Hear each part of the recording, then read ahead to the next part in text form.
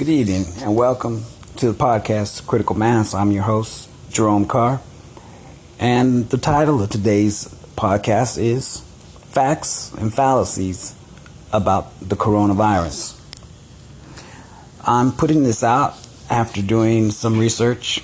Admittedly, there's not a lot of information on this subject, but there is some. And just a cursory investigation was very revealing about the nature of this illness and the impact that it's having upon our entire global society. So tonight on Critical Mass, we are going to just speak a little bit about some of the facts and some of the fallacies regarding it. And my hope is to inform people. My hope is to empower people through right information. And I'll tell you one thing, I was watching CNN and MSNBC and Fox and some of the other news stations. I was watching them to kind of just gather information and to get a kind of an understanding of what the threat that we're facing today. And one of the things that I learned is that every different news outlet has a different take. They offer different information. And one of the top complaints of the news outlets is about people who are blogging or who have podcasts or who are YouTubers. The mainstream media is actually pointing fingers at the internet-based media and accusing us, me being a podcaster and a YouTuber, of putting out disinformation, putting out fear and false information, myths about this situation. And I would have to say, thank God for us. Thank God for that YouTuber at home or that podcaster, that individual who is brave enough to get on public outlets and offer their take on what's happening, because we're going to need a lot more. If we left it up to CNN and Fox News to run the world, well, the world would crash and be dead. So we can't leave it up to mainstream media because we know some things about it. What? First, we know that mainstream media is subject to the government. Next, we know that mainstream media is also secondary to the government, subject to the dollar. With those two things in mind, we know that we are not going to be receiving the true and right information. We're only going to be receiving the common narrative, the accepted narrative that the White House is putting out, that governments, that national governments are putting out through the mainstream media. And this is really the concern. It's not that podcasters or YouTubers are creating this fear. They created it. The mainstream media has created and fanned the flames of this pandemic. First, they failed to inform us, then they over-informed us. So now here we are as individuals left isolated in our homes and in our houses, without our normal outlets, without our normal jobs, our normal days, our normal rigorous schedules that we have. We are actually being told by our government to isolate ourselves. Every single person, every single American home is being instructed right now to isolate themselves from the rest of society. This is problematic. One of the first reasons why it's problematic is because when people are isolated and are not communicating, are not interacting, this is when true confusion sets in. And there has not been enough evidence to support validation for isolating ourselves, to validify this command that is being put out by national governments and carried over the airlines the area radio waves and the TV waves and the cable channels, telling us what we should do as free American people. So right now, one of the greatest threats to freedom and democracy in the world is the hysteria and the panic surrounding the so-called global pandemic, COVID-19, aka the coronavirus. That's why it's very important that people are tuning in and listening, gathering information from other sources, listening to other narratives than the mainline CNN, Fox News, MSNBC, and all that other crap. I sat and watched them all day. I had nothing else to do. I'm one of those people who coronavirus took my job.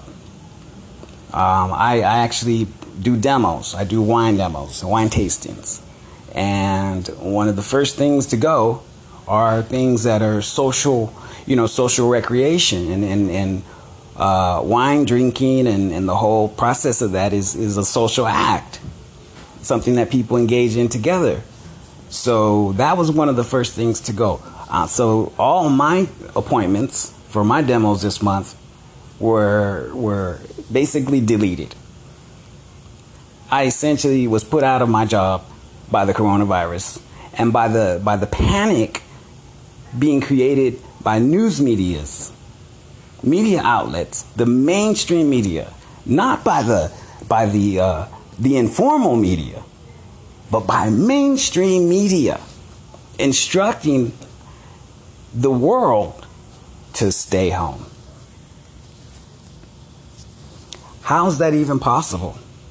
How is it even practical that people will lock themselves behind their doors, seal off their homes as if this is a zombie apocalypse?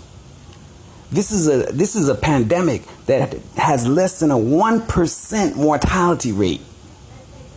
Less than 1% of the people who contract it die. And most of them simply recover. The average person who's ever contracted it doesn't even know that they had it. So this is going to be a series of podcasts, probably, that depending on the response from you all, the listeners, I'm going to install over the next couple of days so that people will have, at least there will be out there over the radio waves, over the airwaves, another voice seeking to bring some sanity and some clarity to this whole discussion and to this whole thought process surrounding the issue. It's not the disease which we should fear, but rather the panic, the public response, and even worse, the governmental reaction to the existence, the spread, and the impact of this disease. When we compare by the numbers to other diseases such as MRSA, AIDS, hepatitis, SARS, or the flu, or the common cold, we find that it is less of a it has a mortality rate less than those. It has killed less people, historically speaking, and more people have those diseases than have the coronavirus. All right. So my point is, we as a people need to put this into perspective. As individuals, it's one thing if the world panics; it's another if you panic. Let me repeat that. It's one thing if the world begins to panic, but it's another if you, as an individual sitting in your home, panic. Therefore, I want to speak tonight a little bit about, or rather today, it may be day where you're at, but in this episode, I want to speak about some of the facts and the fallacies surrounding the COVID-19, aka coronavirus. Okay, what is the first topic surrounding the facts and fallacies of the COVID-19 virus is the origin. What is the origin of this disease? And one of the first things that we should know about the origin of the disease is that nobody really knows.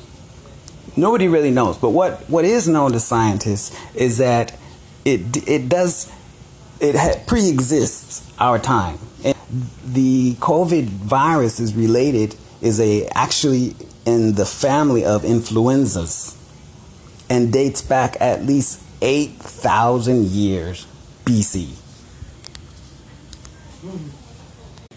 Okay, so media outlets such as Fox News and CNN and the like, they allege that China is the origin of this disease. And it's kind of funny that, the Western news media outlets are actually attacking one of our global partners and one of our global enemies, which is China. Now, if you're 40 or older, you remember when things were made in the USA. But if you're 20 and older, well, all you know that everything was made in China, maybe even you. But this disease was not made in China. Now, it may have become an outbreak in China, but even the Chinese that speak outside of the mainstream government have not alleged that thousands and thousands and thousands, even with the great dense population density of China, they have not alleged that it has killed thousands and thousands of people. In fact, as far as America goes, to date, one of the things I discovered, one of the facts, is by the date of 3/14/2020, in the U.S., only 2,800 people have contracted it, and 58 people have perished. Now, this is a fact that we have to hold up to what's going on in our country.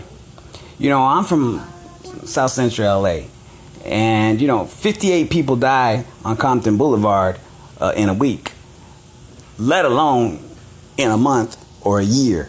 But to date, only 58 people in America have died from this disease. Let alone, what if we hold it up to cancer?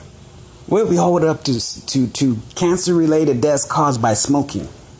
What if we hold it up to the common cold? It doesn't make sense. So the reaction to this is disproportionate.